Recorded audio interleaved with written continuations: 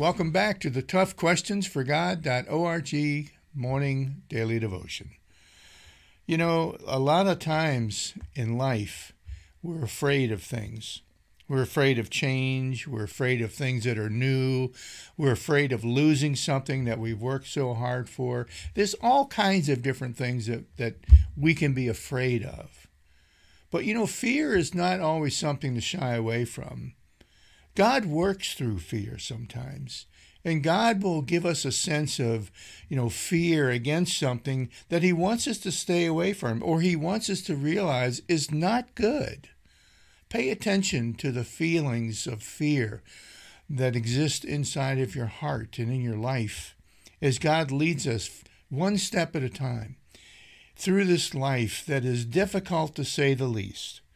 But we're on a journey of faith and we're on a journey toward Christ.